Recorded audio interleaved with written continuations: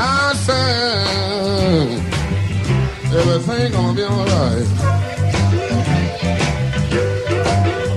I said everything gonna be alright. Everything's going to be all right. Good day wherever you're listening from, and welcome to Indoor Air Quality Radio. It's IAQ Radio for Friday, May 22nd, 2015.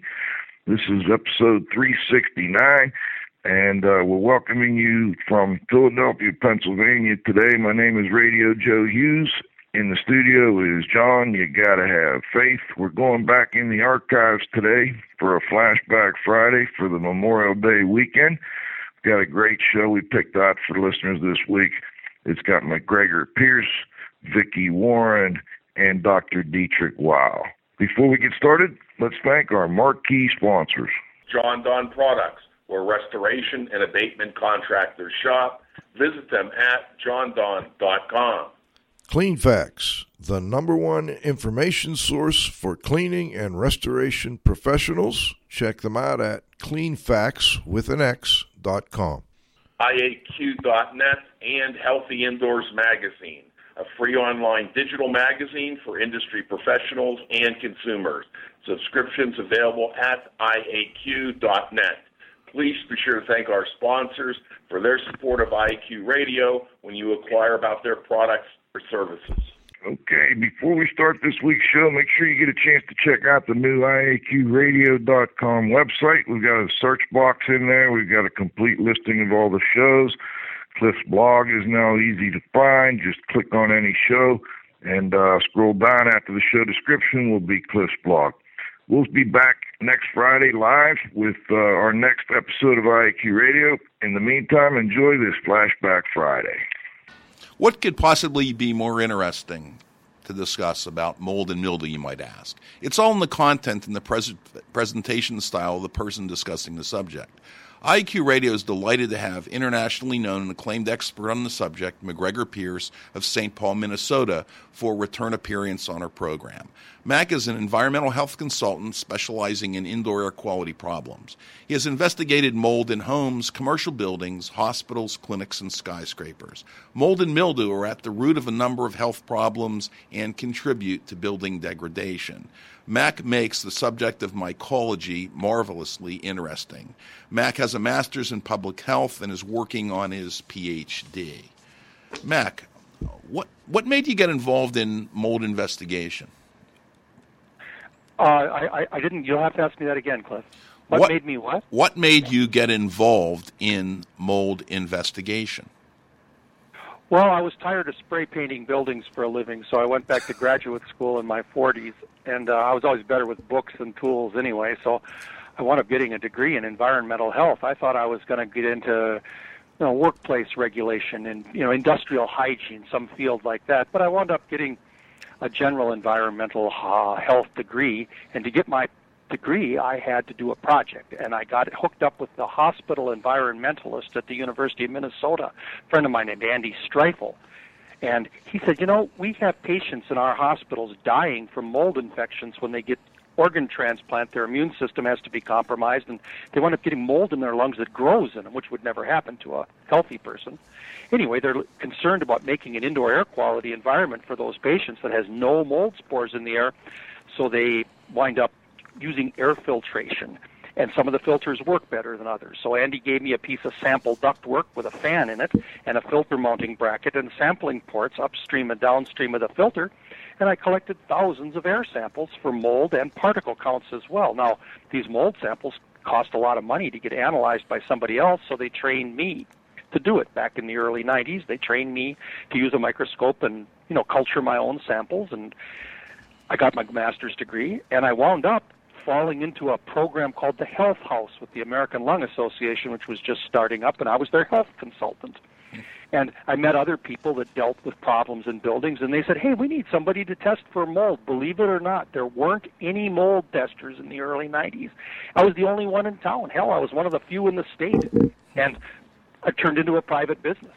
And I've been doing it ever since, although probably less lately, because there's a mold expert on every block every cab driver and confused janitor is now a mold expert, and they all do testing. And so I have more competition than ever.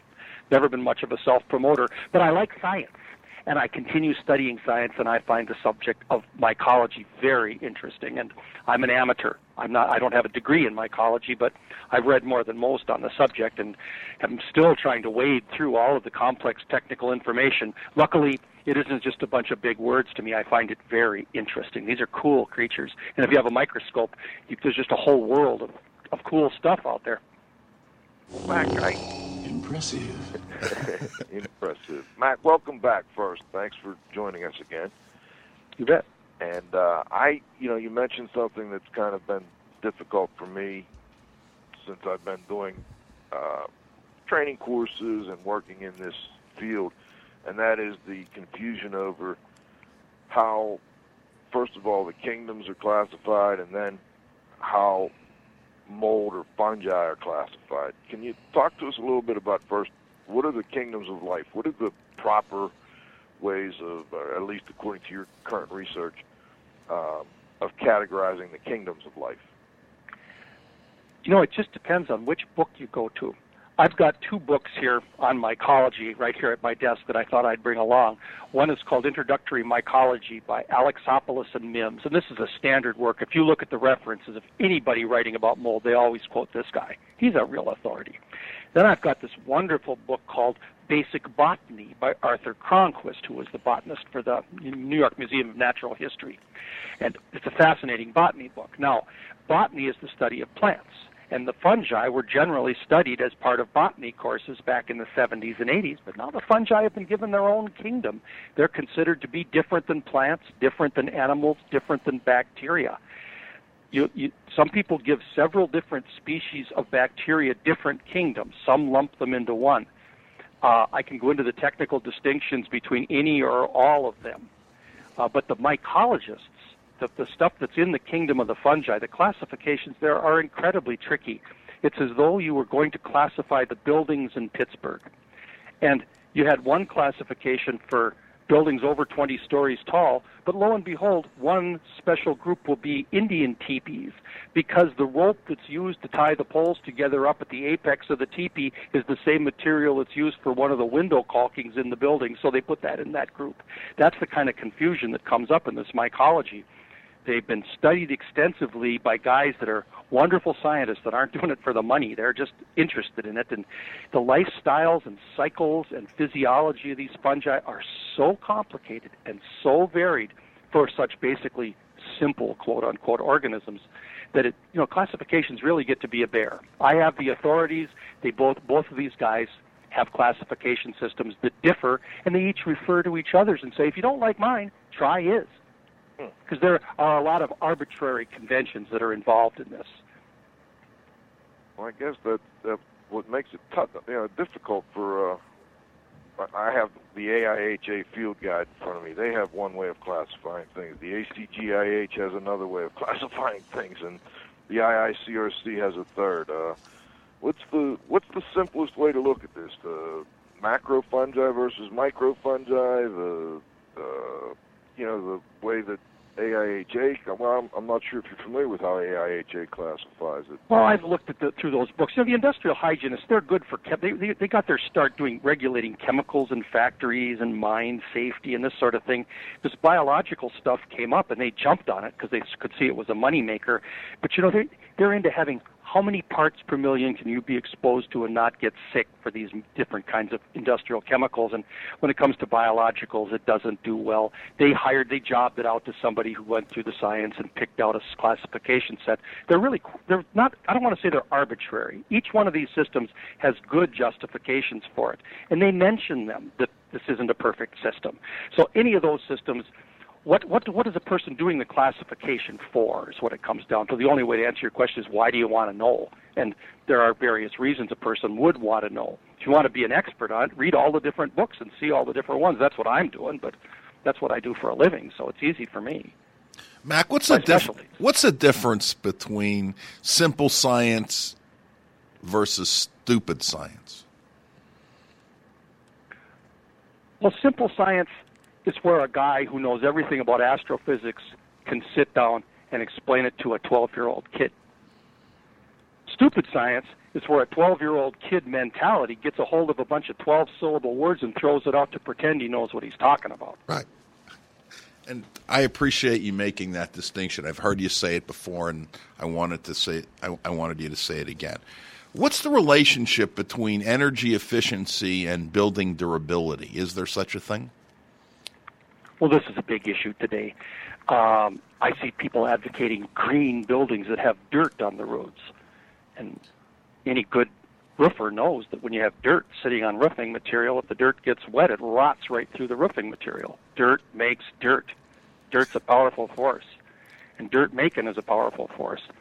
And so a green building, an energy-efficient building, that roof is supposed to keep the building cooler, but if it's rotting away the roofing, it's not doing much of a job. And that's the problem with a lot of our energy efficiency techniques is they reduce the ability of the building to transfer moisture through. My old 1914 house here costs me a fair amount of heat in the winter, but that heat that's escaping through the walls captures and evaporates any transient moisture that exists in my empty wall cavities and blows it outside. Moisture moves from warm to cold, and it moves from wet to dry. But when you've got a building that retards the flow of energy and eliminates the flow of air, which are two of the basic principles of energy conservation, you've also reduced the drying capacity of the building. Now, a building doesn't have to have free energy transfer and moisture transfer like my building, but you got to make sure that the hills are sloped in the right direction so that the moisture gets either into the indoor air to get captured by the air conditioner or out to the outside. What you don't want to have is a building that accumulates moisture in the middle. And that's the death sentence when it comes to energy conservation, when you retrofit a building with an energy system that winds up trapping moisture on the inside. That's the big problem there. What are the most... Go ahead. Go ahead, John. I'm just curious. I wanted to follow up on that, Cliff. What I think one of the most common examples, and I'd like to get your verification on this, Mac, is when people use synthetic or exterior insulated finish systems on the outside of a building and then put wallpaper on the inside of a building. Is that a good example of the problem you just described? Wallpaper was never a problem. We all know that vinyl-covered buildings have terrible problems in air conditioning climates.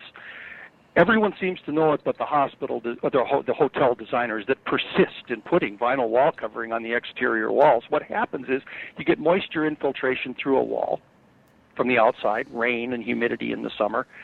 Let's say outside it's 90 degrees and the dew point 75. If they're in the hotel room cooling down to 72 degrees, that's going to draw moisture in because it's wetter and warmer outside and cooler and drier inside, so we've got the vapor pressure drive from the outside in. Then we have a waterproof coating applied to the interior face of the sheetrock. Well, here comes that air with a dew point of 75 degrees hitting that sheetrock, and it migrates through the sheetrock, and then it hits that vinyl wall covering, which is facing a 72-degree temperature in that room. You wind up getting condensation on the backside of the vinyl. It can be a disaster. I think that our buildings in the South were a lot more durable before we invented air conditioning.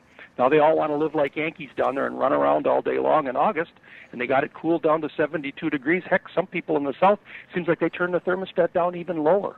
And when you've got high dew point air like you get in Florida, Alabama, well, the coast all the way up to Philadelphia. In Minnesota, we have problems with vinyl wall covering in the summer. We have a tropical climate here for 3 weeks a year, month a year, 2 months of the year, and that vinyl wall covering is a disastrous feature.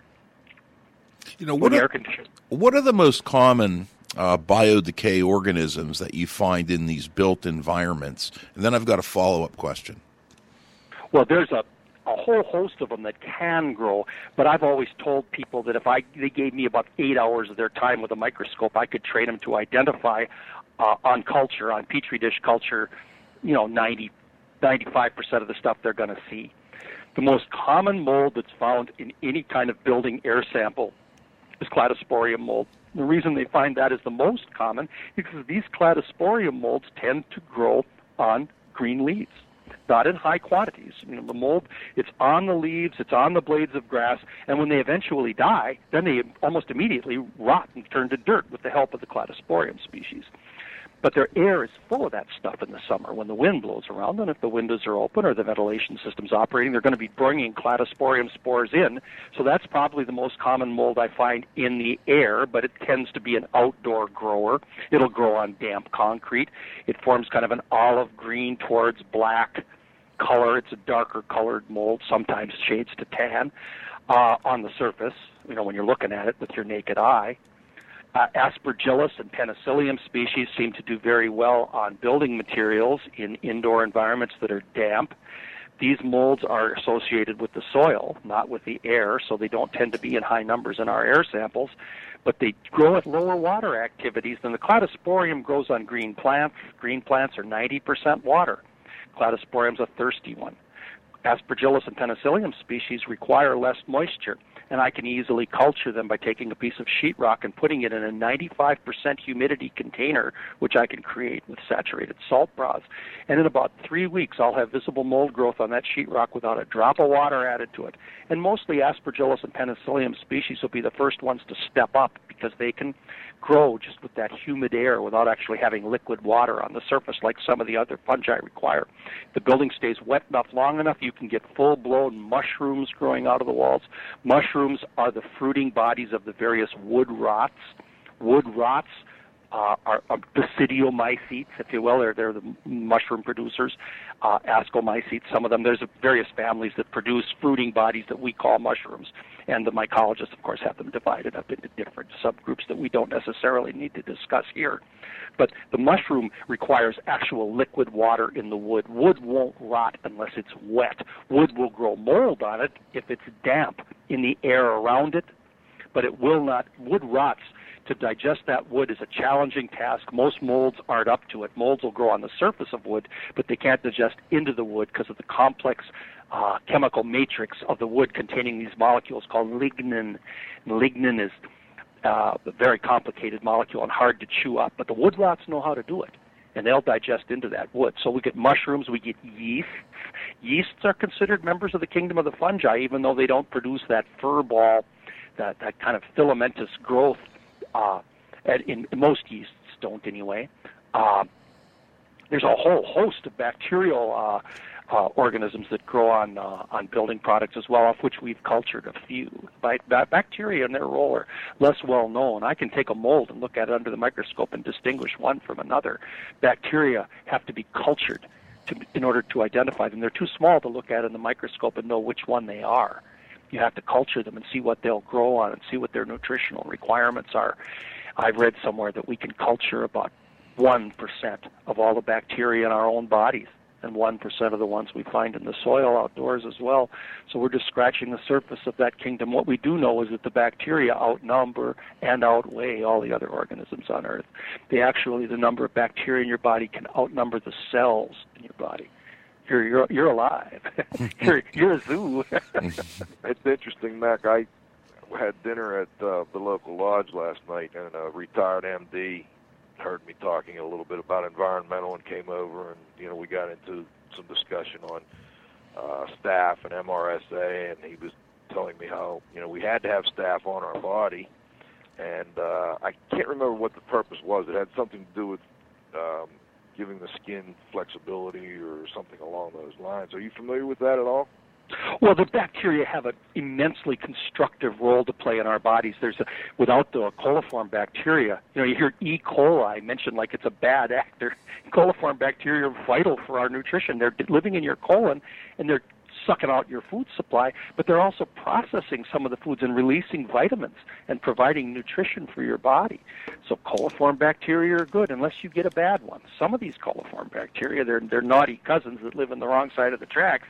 They get into your body and they cause your colon to bleed out, and people die from bloody diarrhea or for septic shock from being enormously over-colonized. What you get a lot of times with these infections is you get a bacterium that's harmless in its own place getting put into the wrong sector. And a good way to get a bacteria in the wrong, a bacterium or bacterias plural, to get it in the wrong place is to make a surgical cut in somebody's body. So surgical wounds are vitally dangerous because when you've got, like you're getting a hip replacement done, normal, harmless environmental bacteria shed by the surgeon drifting off their face or, off their skin can wind up floating down and landing in the hip replacement way down deep in the joint, your body doesn't have immune defense down there. The body doesn't expect to see invasive bacteria getting down that deep. Doesn't anticipate that, a surgical wound. So you wind up having a harmless bacterium culturing down there in the joint and wind up creating an infection just because there's no way to get rid of it. And just more and more of it proliferates in the wrong place, creates a nuisance. That's the same with yeasts that are a normal part of the flora of the skin. When they get inside in different places, they can become a real nuisance. So it's just everything in its right place and right time. Take mold and rot, for instance. We want everything to eventually return to dirt so that it can grow back into new life. That's the billion-year-old cycle of life on Earth. But we don't want our buildings to prematurely rot. We want to give them some dwell time before the dirt factory eventually takes over. And when you've got a building that turns to dirt before the mortgage is paid off, everybody's angry. Real quick follow-up on the rot issue, Mac. What's the difference between dry rot and wet rot? Well, dry rot describes the appearance of the wood that looks like it's been dried out. What really you have are the two distinctions that are more accurate are white rot and brown rot.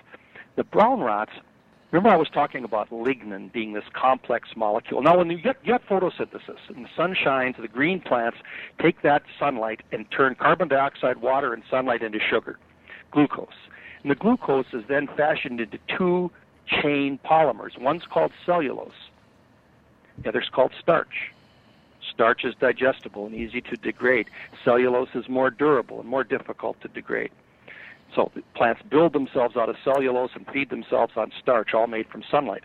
And then all of the molecules of life basically stem from that. Now, cellulose is the most common thing made by plants. The second most common product is lignin.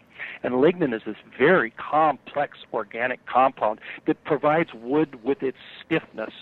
Cellulose is soft and flexible, like the blade of grass. But the twig or the straw, that's the more lignin you have, the more brittle and the wood becomes. Now, wood itself has got a lot of lignin in it, and it's got a lot of soft cellulose and hemicellulose and sugars. It's got a whole variety of things. But the brown rot will only digest enough lignin to expose the pockets of soft, sugary goodies. So the wood rot that produces the brown rot will digest through the lignin to get at the goodies, but not waste a lot of energy eating the lignin. The white rots will turn the whole wood to fluff by digesting all of the lignin. They get the Clean Plate Club pin for doing a better job, but lignin digestion isn't as rewarding as eating sugar. It's kind of like the difference between eating a carrot and eating a spoonful of white sugar. The white sugar being the soft contents of the wood, the lignin being the more difficult to digest stuff. So what the brown rot does is it leaves most of the lignin behind, so the wood looks like it's been dried out. It, in fact, is a wet process and requires the wood to be soaking wet in order for like all the fungi, they're food absorbers. What they do is they extrude digestive enzymes into the environment around them, and these digestive enzymes require water to work. So they have liquid as the medium for the digestion to occur. The surrounding material is digested into nutrient, which is then absorbed into the feeding body of the fungus, which then incorporates the new nutrition into building more fungus.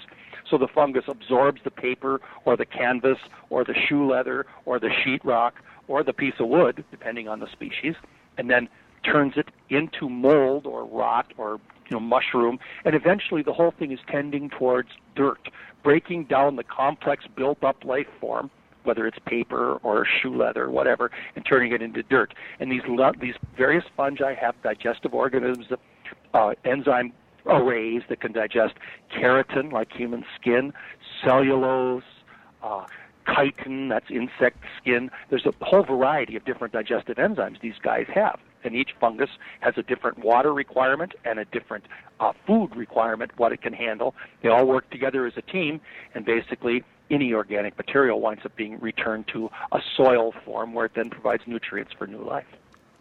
I don't want to get into detail on this, but I just want to make sure that we emphasize the bacteria are also playing a role during this whole process. Is that accurate? Yes, they are. But the bacteria do a wonderful job of rotting, spoiling, and dirtifying themselves. The fungi do the heavy work, the heavy lifting. You know, they don't get a lot of bacterial decomposition of lignin, for instance. If we relied on the bacteria, we'd have piles of tree trunks 50 miles high all over the world. You know, the fungi are serious heavy hitters for the big jobs, digesting cellulose, digesting wood, meat, milk, protein material. Bacteria can do a good job on that. That's the easy pickings. That's the low-hanging fruit. But the hard jobs, the fungi take on, and hey, they do a splendid job. I think we have to look. What we've lost with our worship of our own engineering and our own tools is we've lost the fact that we're not really more important on this earth than a maggot, and that the wonderful array of skills and abilities that we see in our fellow creatures, whom we tend to look down at and refer to as nature or the natural world, or relegate to scenery to look at out our windows, are actually teachers that are available to show us what's going on, and to label organisms as good and bad and attack them and try to destroy them, you know, is a foolish approach. We're better off to understand them and work with them to, you know, make a more harmonious world for us and everybody else, whether it's a durable building or people that can live together as neighbors without being at each other's throats. Let's go to our technical director, Dr. Weil, and see if he has any comments. Or Dieter? Okay, I was muted. Now I'm unmuted. There you go. You know, I still like Beethoven in the background. Yeah, I heard it. C minor. Yeah, that's good. It's quite an introduction. How are you doing? We can also use Art Blakey in the Jazz Messengers. I like them too. Mac, good for you. It's still good morning. Good morning to you. For me, it's good afternoon. Entertaining as usual. And I love the way you do talk about a very difficult subject and make it digestible, no pun intended. It's absolutely wonderful. I didn't know that you did microscopy, which I taught many years ago. And miraculously, I worked for many years, and we talk about that later, on filtration. I didn't know that either. I have my opinions on that. But I think, Mac, I mean, this is really a compliment to you. You make a very difficult subject very easy to understand. And I know, I'm glad to know that you know there is a difference between bacteria and a bacterium. I learned, when I didn't really want to, I learned Latin in Germany. And I knew what the plural and the singular was of nouns. Anyway, no, I think you make a wonderful points and explain a very complex subject to our audience and make it very understandable. And needless to say, you're an incredibly entertaining speaker. There's no doubt about it. I have seen and heard you several times, and whether you are opinionated or not, that doesn't mean anything to me. You're wonderful. All right, thanks, Dieter. Is that enough of a compliment? Gosh, I'm just blushing. Okay, good. But you have that beard, Mac, and people probably wouldn't see it. But I want to go back to microbiology just for a couple of short questions. Joe's trying to, kind of beef up the curriculum a little bit. Can you define for our listeners what a biofilm is? That's a very interesting concept that's becoming more sexy in the press lately. Nature, which is my favorite science journal, it's an English publication, had an article on biofilms where they found that there were bacteria that will grow as individuals in a certain manner. When they sense the presence of others around them, they change their physiology entirely and secrete a sort of an adhesive so that these bacteria then stick together. Bacterial biofilms, or biofilms in general, rarely just can consist of one species, though. They become complex arrays that line all kinds of surfaces, plumbing water pipes, particles of stone in soil, your own arteries and veins in your body. These biofilms are everywhere, and they perform remarkably complex tasks that are well beyond the scope of modern science, but they're being actively explored. we find that they can be a problem where they actually can plug up water lines, and so that's being studied. We are concerned about biofilms forming, shedding contaminants that then get into the water stream and can create problems downstream. But this whole concept of tiny microorganisms knitting together to form a layer is what a biofilm is. Thanks. There's all kinds of them, depending, once again, on the moisture conditions, the nutritional conditions, the temperature. What about viruses? Are viruses alive? Are they living? Viruses are part of the scheme of life, but I wouldn't say that they were alive. They're agents of life. What a virus will do is, if it becomes close to its appropriate host cell, it'll have a locking device to latch onto the cell surface of a particular type of host cell, and then will inject its genetic material into the cell. That genetic material will find its way to the nucleus or operating system of that cell, then hijack the cell and turn it from its normal functioning into a viral factory, producing more and more copies of the virus, which then escape and attack new host cells. A perfect example being the flu virus. Somehow it gets into your body and somehow it finds its way to your lungs. Starts attacking, that's the host cell. It's got a locking device before you know it, your lung cells are being eaten by virus. Eaten in that the virus is getting into each of these cells, turning it into a viral factory, destroying the functioning of the cell, and then producing more and more virus, which attacks more and more cells. And if you didn't know how to respond to that flu virus, it would eventually kill all the lung cells in your body, and you die. Over to you, Joe. So that's what the virus. That's a flu virus. There's viruses that only attack particular plants. There are viruses called phages that attack particular bacteria. There's just trillions of different kinds of viruses, and we only know about a few. They don't culture. You have to find a host organism to grow them in. Let's have a question here, Mac, and I'm not sure what it is, and maybe I hope you've seen it. What is a prion? A prion. Prion. You tell me. It's one of those ones like you and me, Joe. We just read it in a book, right? Right. How do you say it right? Prion. Whatever. What that is. Now, when we've all heard about DNA now and genes. And what genes do is they code for protein building, and genes are a hidden code for protein building.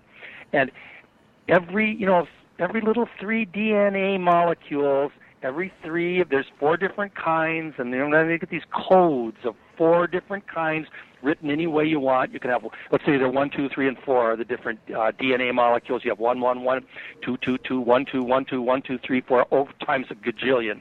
That's in your body. And that protein is coded by a long string of DNA that the RNA reads, and then it assembles a protein. So that's what the DNA is doing, is writing protein codes, cookbook. Your DNA is a cookbook for cooking proteins.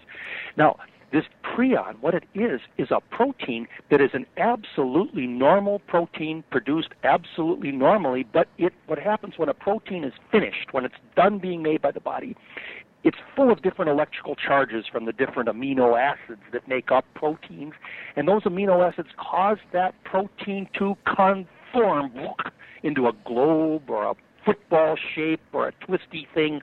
They have a particular shape that the protein's supposed to form, and what the prions do is they get in your nervous system. They are the right genetic code protein shaped wrong. And when they meet it's kind of like that bad boy meets your daughter and ruins her. This protein, when it gets next to a good protein, turns it into a bad protein, and what it eventually winds up creating is what's called a spongiform encephalopathy, which is a nice way to say a bunch of tubes and twisty holes in your brain and your nervous system tissue. And that's what the eventual outcome on autopsy is for people who have prion disease, is their brain is like a sponge all full of holes, all from a good protein gone bad. These prions are remarkably stable. The kind of prion that produces kuru, a particular kind of encephalopathy that cannibals suffered from in New Guinea. This prion was kept in pure formaldehyde for 10 years. It would still do its dirty work. Nuclear radiation doesn't disable it. The only way you could get rid of a prion would be to burn it to ash. There is a demonstrable chain of transmission to take contaminated nervous system tissue, even bones from a creature that's infected, and bone meal can actually transfer the prion to the tomato so that the person eating the tomato could get this prion disease.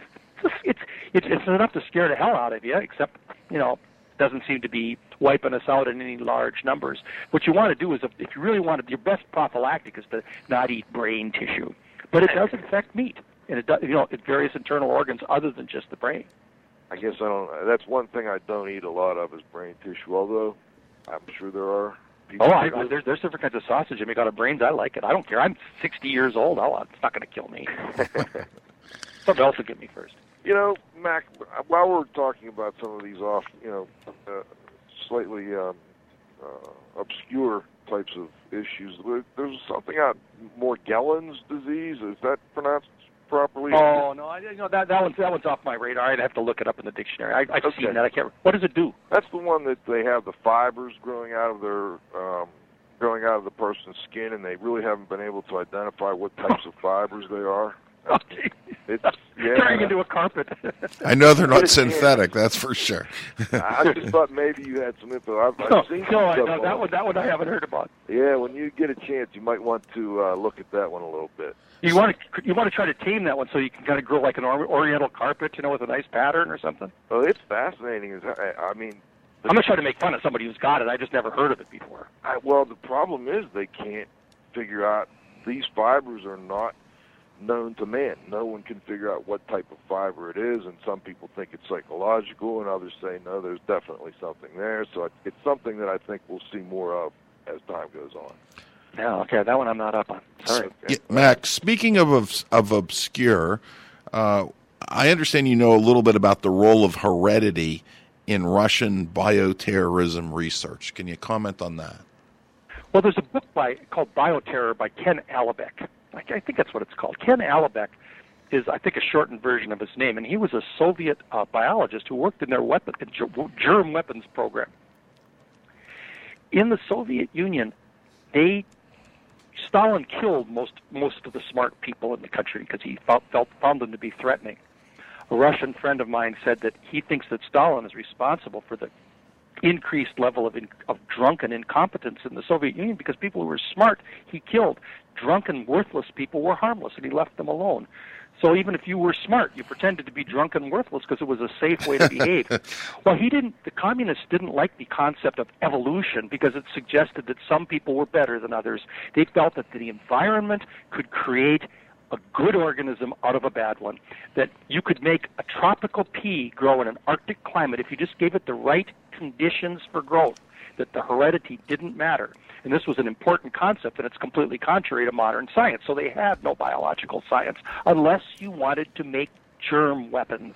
In order to make germ weapons, you have to deal with real biology, which includes heredity, and you have to be able to culture things and cultivate traits you want and discourage traits you don't through genetic and changes. And so Ken Alibek, being a passionate biologist, studied weaponizing germs because that was the only way you could be a biologist in Russia.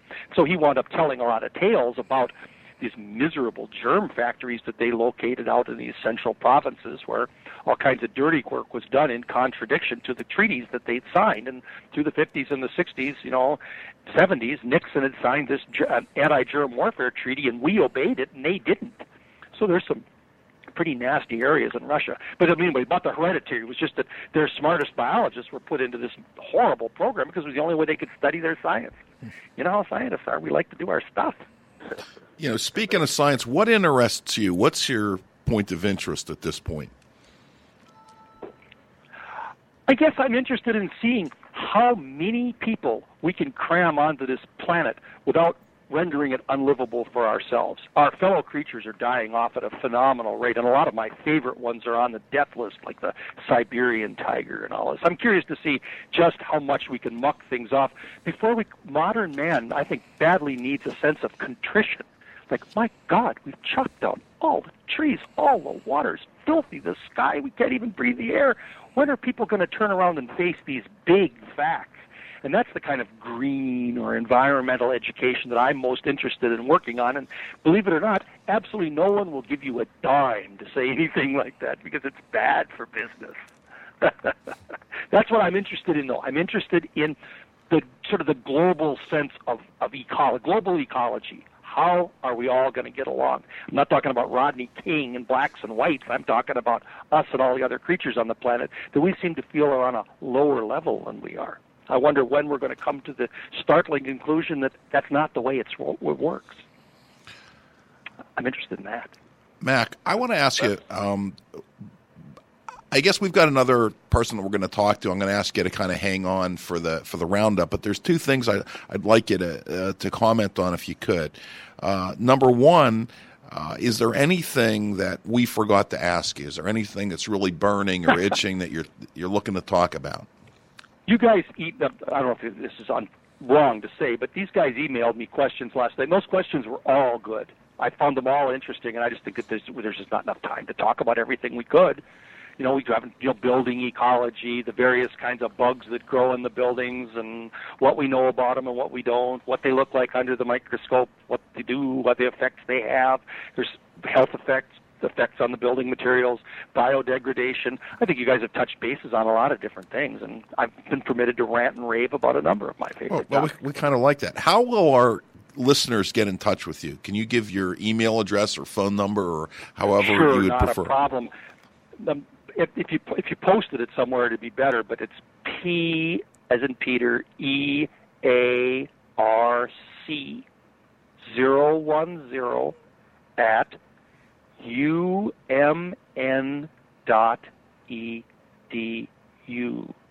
PEARC 010 at umn.edu. Is that your University of Minnesota email there? I'm an alumnus. People will appreciate that. I'm not an alumni. We are alumni. I am an alumnus of the University of Minnesota School of Public Health, and I use their web server. And so that's why I do teach classes over there once in a while, but I'm not an employee of the university. They have a good web service, though, good spam filter. Cliff had one more question on here. I've got to get you to answer this, okay? I understand that you use a spatula for something other than flipping pancakes. What's the answer on that one, Mac? Just that, you see a lot of these microbiological reports, mold reports, and they collect air samples, and then they run around and press a piece of Scotch tape against anything that looks like mold on the walls, and they call that an investigation. I don't think much of that. I collect a few of these ambient air samples, but then I take my air sampler and put it right down next to the carpet and beat on the carpet with a pancake flipper about a square foot and suck air while I'm beating on that carpet. I call that an aggressive air sample, and that helps me look at the settled dust. I think investigators have to remember that the spore count in the air comes and goes, a transient events, the bursts of spore release, but those spores all wind up in the settled dust where they remain viable enough to culture or to examine directly. If you want to suck up a dust sample and look at the dust under the microscope, that's an important thing to do. So that carpet discipline, in addition, it disciplines the carpet and keeps it behaving by smacking it. I just use a regular pancake flipper. That opens up a whole other discussion on ERMI. I don't know if we want to go there, Mac. Any quick comments on ERMI? The Environmental Relative Moldiness Index, you familiar with that one? No, what's this one? People are always trying to come up with these standards for the lawyers and for the insurance men. That's what this is done for. It's all crap. But anyway, what's this one? This is the EPA standard. We'll have to get you back. Where you have to have the incredibly expensive test where you use DNA tags and fluorescence or something. Absolutely, you've got. Yeah, it's probably a great thing, and I'd like to travel in a rocket ship too. But we don't need to have things like. What we need to have is investigators out there who know how to use their own microscopes, who aren't sending things off to laboratories and do their own investigations. We don't need to have those. If you're going to have a standardized way for a secretary to go out and do a test, that ERMI is probably the best. Instead of putting $10,000 into training her to know what she's doing, spend $10,000 on sampling one house. I don't know how much ERMI costs, and I'm sure it's a good system. I don't mean to criticize it. I've read about it. Looks great, just not affordable, not practical yet. $300 a sample right now, and and I like to take about 10, 15 samples in a house. The idea that you can take one little bit of dust and diagnose a house from it is just silly. Something someone would think of in an office. Mac, remember.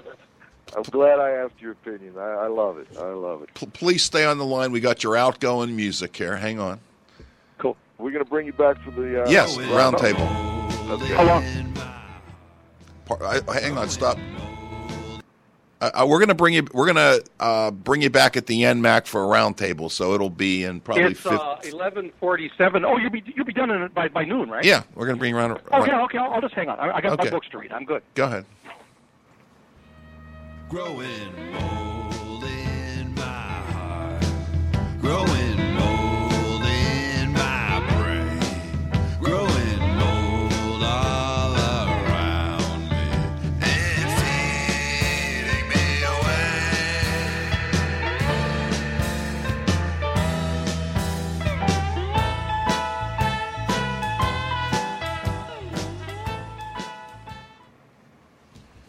Okay, All Joe. right. Cliff, let's move on. I believe we have Vicki Warren. We were a little concerned about whether she would make it, and I don't know if we'll have time for the IH 101 today, Dr. Dieter, but we want you to join us for the roundup. Vicki Warren is an electrical engineer. She's also a Council certified indoor environmentalist and is also certified by the International Institute for Biology and Ecology as a building biologist environmental consultant. And let's see, she's also had 25 years working in the power industry as an electrical engineer, teaching courses, testing high voltage equipment, and developing products. Because of her awareness that our buildings are sick, Vicki works with the staff of IBE as their program director. That's the acronym for the Biology and Ecology Group. Vicki is also the founder of a local nonprofit in Middle Tennessee, Wings of Eagles Healthy Living, that is dedicated to educating individuals on how to improve the quality of their indoor environments. Vicki, do we have you on the line? All right, hang on. We got our music. Hang on. Oh, we have music? Yep. Great. Okay.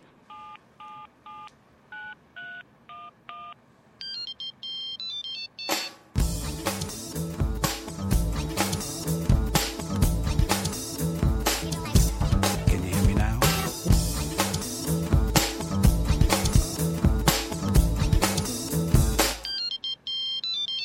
Well, I just got paid. It's Friday night. Feeling real good. Weekend in sight. Got a new phone, a new belt clip attached to my hip. Even got the chip. Now everyone can get in touch with me. I got 700 minutes and weekends free. They even threw in an extra battery so I can keep in touch with my family. But now everybody's all in my mix. I had to go and learn all the cell phone tricks. When somebody tries to talk to me, I just act like I'm talking on the phone, you see. My signal's weak, my battery's dead. It must be true, that's what I said. But if I ever get stranded, I'm never alone. What would I do without my cell phone? Okay. Yeah, I like that one. You like that one? Yeah. Just for you. Thanks, I appreciate your thoughtfulness. Thanks for joining us, and we wanted to quickly give you an opportunity to tell us a little bit about the upcoming conference with the biologists, I guess is the proper Biology and Ecology Group. Yes, sir, that's it. Yeah, we're real excited about it. It's going to be in April 19th and 20th in Nashville. And Biology is a nonprofit whose mission is to gather together the scientists, the engineers, the builders, the architects, and the indoor environmentalists to look at the science and devise ways and why our indoor environments are causing adverse health, and for the indoor environmentalists to figure out, how do we detect the problem, what's acceptable, and then most importantly, what to do about it. So how and when we need to do something, and then what to do about it. This year's conference is real exciting because we're delving into the realm of electromagnetics, and we've got some fantastic speakers that are coming in that have been doing research scientists on the adverse health effects of electromagnetics, cell phone and cell phone radiation with Dr. George Carlo, the impact of actually using a cell phone, but cell phone spreads to an indoor environmental realm with portable phones, Wi-Fi, wireless connections, security systems. All of those fall into the same biological impact.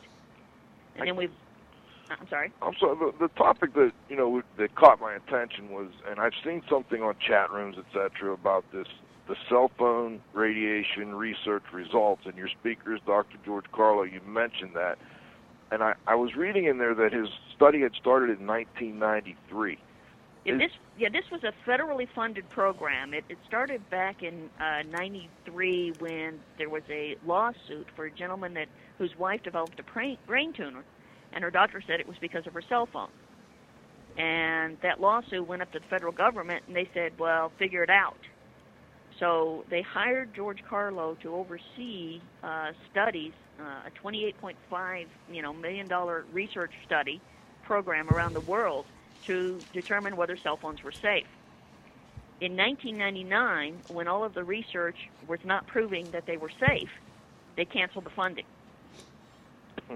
And Dr. Carlo then has made it his mission to continue to support the research and to talk about what was actually figured out and discovered. And today there are hundreds of case studies about the adverse health effects.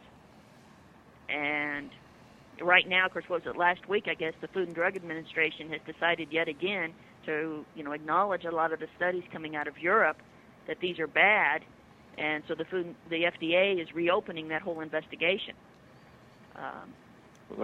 That's going to be, his presentation will be about the study. Is he allowed to speak about the study results? Oh, yeah. Okay. Yeah, the presentation is going to be about the biological effects. What actually happens? As Mac was saying about the protein issue, Dr. Carlo will talk about what happens at the membrane cell wall with these external electromagnetic frequencies and how that's directly related to things like Alzheimer's, autism, cancer, fibromyalgia, chronic fatigue syndrome. You start naming them, all these are membrane sensitivity syndromes, and they are directly impacted by this external, unnatural environment that we're creating. Sounds interesting. I'm sure it's controversial as well, but it's something we wanted to alert listeners to, and then let them know that conference is coming up. I also wanted to, if you could tell us quickly how they can contact you or get more information on the conference. Sure. To get information on the conference, check out the Building Biology website. That's buildingbiology.net. That's all one word, buildingbiology.net. And to email me, it's vwarren, VWARREN, at buildingbiology.net. Great. Can you stick around for the roundtable with us? But Joe, can I say one more thing about it? One of the things that we focus on as ball biologists is not just about the science. This year at the conference, we're also going to start, this is the protocol for testing, this is the instrument, this is what's good and bad, and this is what to do about it. Because we believe in solution, not just identifying the problem. Great. I know I've worked with Peter Sirk, who's we've had him on the show before, and if anybody's interested in more information, they can download that previous show. I don't have the number handy, but Peter did a great job of discussing the biology philosophy, I guess you would call it. It was great. All right. Well, let's, Cliff, if you want to move on to the roundtable, we'll bring Dieter. I think Glenn Fellman might be on the phone, and we've got Max still waiting. We'll bring Vicky in, and let's round it up. Okay, we can do that. Move 'em out, hit 'em up, hit 'em up, move 'em out, hit 'em up, raw high. Cut 'em out, ride 'em in, cut 'em out, ride 'em in, raw high.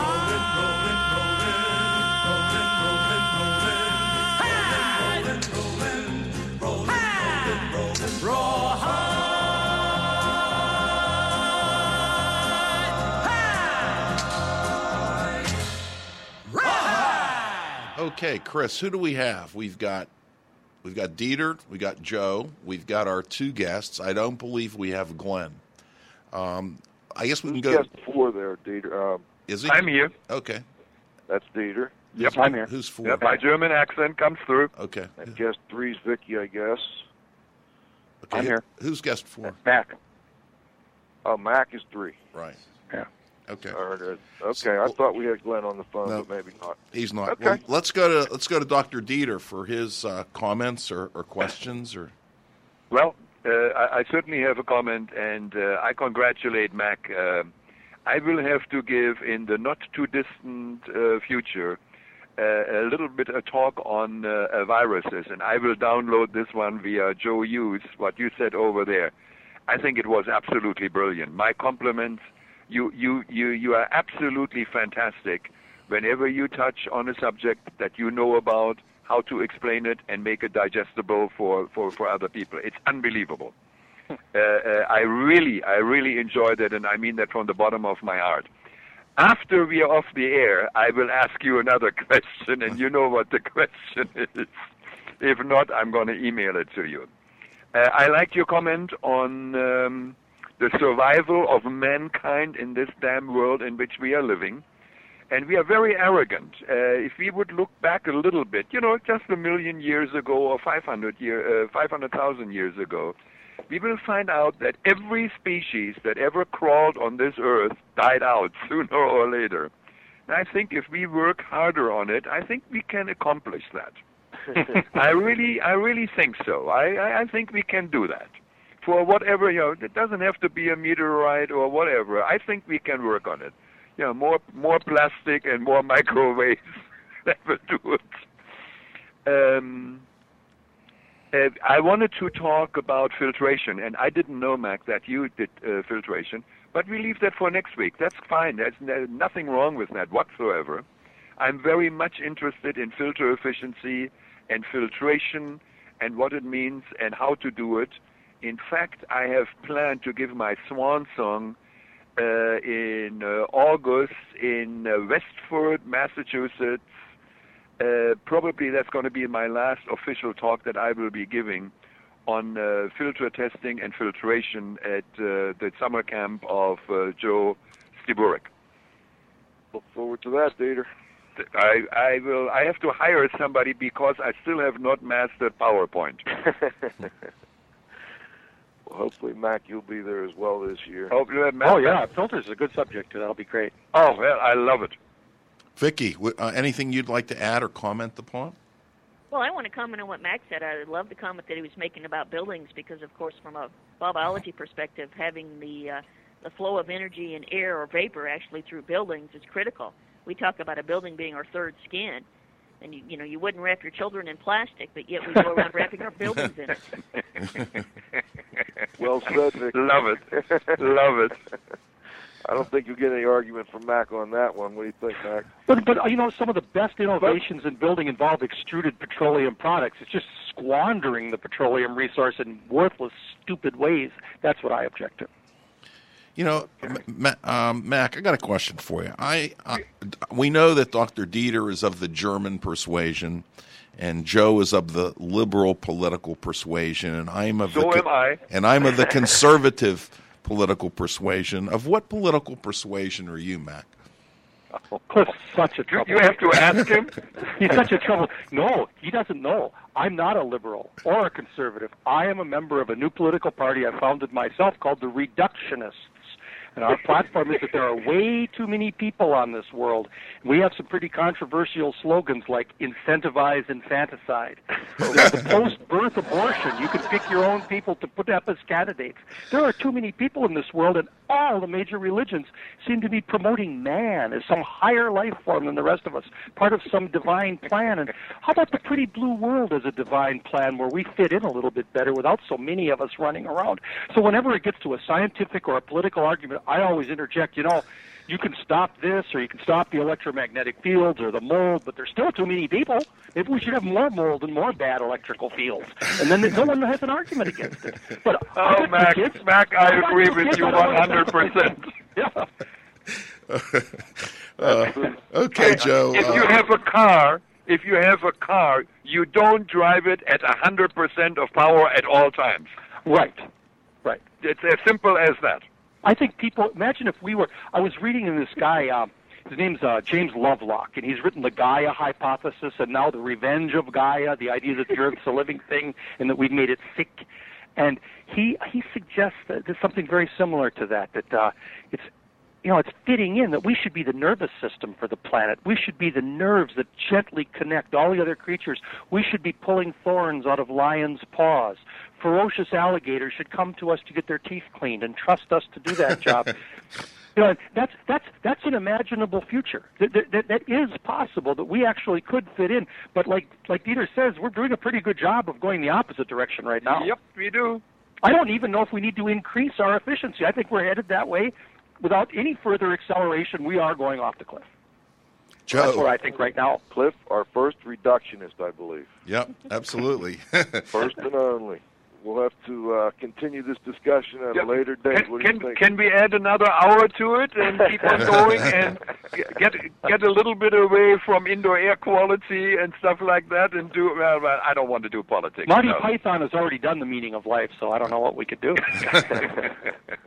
But, Mac, we would like to just any time in the future, we have people that periodically call in, and any time that you'd like to call in and just chat, we'll put you on. We just like to have you.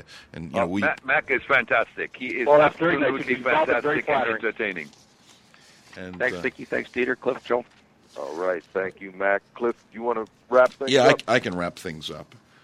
The Indoor Air Quality Association, a nonprofit, multidisciplinary organization dedicated to promoting the exchange of indoor environmental information through education and research. Visit them at IAQA.org. Gray Wolf Sensing Solutions. We use advanced sensor software technology and embedded computers to provide superior environmental test instrumentation. Visit them at wolfsense.com. Legends Environmental Insurance Services, the experts in insurance for environmental consultants and contractors for over 20 years. Check them out at legends-enviro.com. And, of course, our marquee sponsors, John Don Products, where restoration and abatement contractors shop. Visit them at johndon.com. CleanFacts, the #1 information source for cleaning and restoration professionals. Check them out at cleanfacts.com. IAQ.net and Healthy Indoors Magazine, a free online digital magazine for industry professionals and consumers. Subscriptions available at IAQ.net. Please be sure to thank our sponsors for their support of IAQ Radio when you inquire about their products or services. Links to IAQ Radio are available at IAQtraining.com and unsmoke.com web pages. If you're interested in American Indoor Air Quality Council certified training or customized training programs, please visit the IAQtraining.com website or contact joe.hughes at IAQtraining.com. This is Cliff Zlotnick saying thank you to our guests, my co-host Radio Joe, our technical director Dr. Dietrich Weil, and to the wingman Chris Boisel. But most importantly to you, our growing group of loyal listeners. Please come back and join us next Friday at noon Eastern Standard Time for the next broadcast of IAQ Radio.